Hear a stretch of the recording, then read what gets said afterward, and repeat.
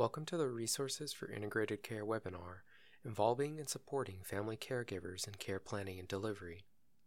This podcast is excerpted from a webinar presented live on September 14th, 2017. In this podcast, Dr. Anita Major, Assistant Professor of Medicine at Baylor College of Medicine, provides an overview of caregiving. As we face the demographic changes that are occurring in this country, it's increasingly important to recognize that our aging population will obviously require help. In fact, 80% of elderly Americans requiring long-term care currently live at home or in the community, and unpaid family caregivers provide 90% of their care. When we think about government expenditures, $66 billion were spent on Medicare and health in 2015. Compare that to the incredible $375 billion that caregivers saved the government in spending. Recently, the term sandwich generation has been coined. This refers to caregivers who are sandwiched between the needs of their children and those of their aging parents.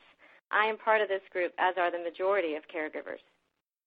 Balancing these competing interests of dependent family members complicates caregiving further. How do we identify caregivers? They are not always relatives. They do not always live near the care recipient. Sometimes they are paid, but often not. Sometimes they themselves are elderly and suffer from disabilities. Regardless, we endeavor to educate, empower, and assist caregivers in all that they are tasked with. They will strive to meet the financial, emotional, social, functional, and medical needs of their elders. The image of a superhero coming to the rescue sums up all that caregivers take on. Here's where the superhero analogy really makes sense. The mnemonic is DCAF. D, caregivers can be asked to assist with direct care provision, which might include bathing, dressing, and toileting, which are activities of daily living, or cooking, doing the laundry, managing medications, and even medical therapies such as nebulizers or tube feeds. These tasks are physically challenging. Next is E, the emotional support that elders require as they come to terms with their own decline in function, their own loss of independence, or even social isolation or depression. C stands for care coordination, which is not only navigating the healthcare system, but also determining how and when to transport care recipients to those services that have been arranged. A is for advocacy, which is a crucial task that caregivers undertake. Elders that require caregivers are by definition vulnerable and often cannot communicate their concerns or preferences. Last but not least is F, the financial commitment that caregivers make to ensure all necessary medications, equipment, and supplies are available to the care recipient.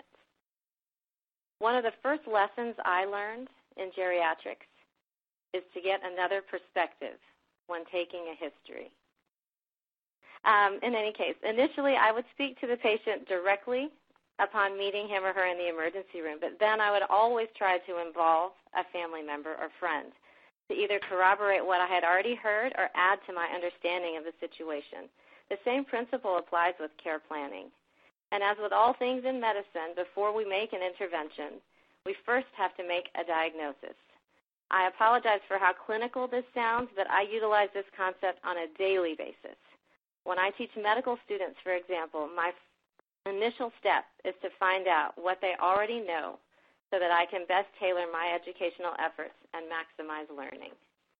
An important term commonly being used in the caregiving literature is dyad. This refers to the combination of the care recipient and the caregiver and conceptually links them as one entity. A critical first step in assessing the dyad is identifying what they understand about their situation. What do they know about their chronic medical conditions? Do they have realistic goals and expectations? Do they know what to expect as diseases progress? Knowing the context of the dyad is also important. Who makes up the family unit? What is the financial status of the dyad? What has the duration of caregiving already been before you actually get to meet them? Clarifying goals of care and how the dyad wants to be helped is essential in guiding care planning. Lastly, there is meaning in every relationship. What was the nature of the relationship between those in the dyad before now, and how has that changed over time? Diagnosing the dyad should be a systematic process of gathering information to identify the specific problems, needs, strengths, and resources of the caregiver, as well as the ability of the caregiver to meet the needs of the care recipient. In medical education, we utilize the SPIKES protocol as a framework for delivering bad news. I find it useful in caregiver assessments as well. First, the setting should be optimized, and ideally this means separating the caregiver from the care recipient so you can have an honest, open discussion. P stands for perception, which is assessing what the caregiver perceives about the diagnoses, prognosis, and his or her ability to provide care. The I is not so relevant, so we'll skip to K. And K is knowledge. This is where any clarification about misperceptions should occur, thereby educating the caregiver and imparting knowledge. E is empathy. We may not all be caregivers, but certainly we can see that these caregiver superheroes have taken on a difficult, complicated task. I believe that the P, perception, and E, empathy, are the most essential components of the SPIKES protocol as it relates to caregiver assessment. Caregivers are not always gradually introduced into their roles. For example, in the wake of Hurricane Harvey here in Houston, we have seen elders who were previously able to live independently now lose their homes and suddenly require assistance and even relocation. So being aware that caregiving might be an acute event rather than a long-anticipated one, you can see that the caregiver might have limited knowledge of the care recipient's health issues. As an extreme example, rather than asking, how long has your sister had HIV, it would be better to ask an open-ended question such as, tell me what you understand about your sister's medical conditions. You can imagine it might be possible that the caregiver not even be aware that her sister had ever been tested for HIV in the past. Again, it sounds so clinical, but remember, you're trying to diagnose the perceptions of the caregiver. Your task here is to listen. Further probing might be necessary. Anticipating the needs of each dyad is impossible, but another question I often ask is, what do you find challenging about managing your family member's health? This opens a dialogue whereby the caregiver can introduce his or her own concerns. Think of the caregiver as a critical extension of the formal healthcare system. The efforts of a caregiver are the most important predictor of how well the care recipient will do.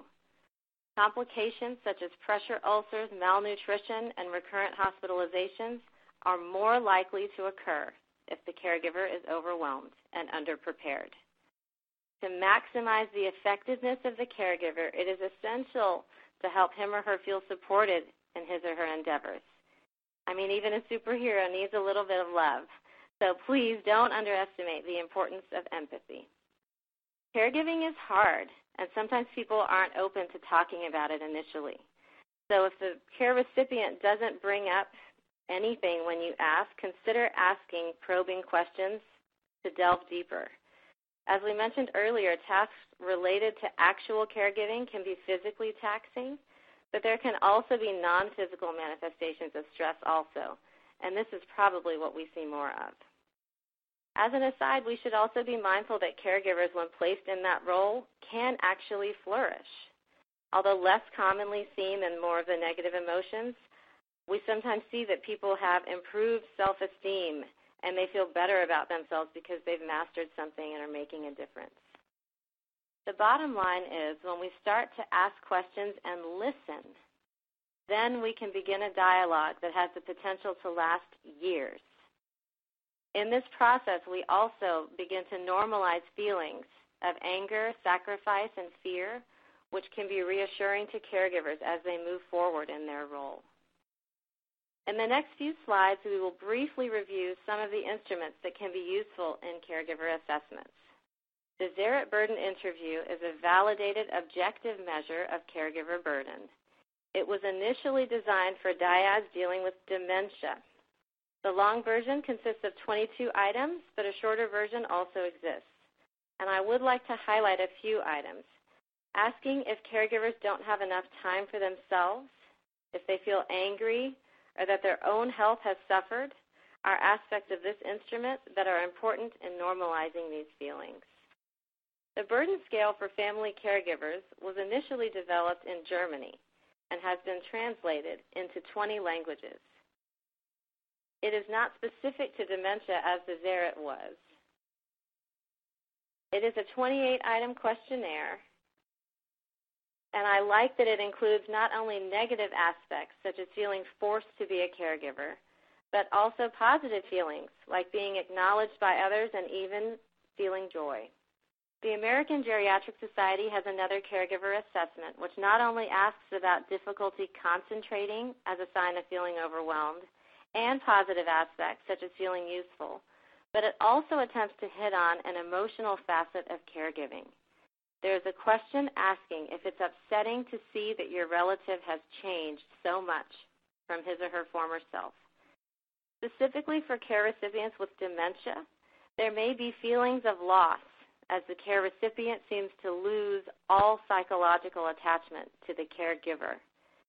I mean, imagine taking care of your parent with dementia who no longer recognizes you.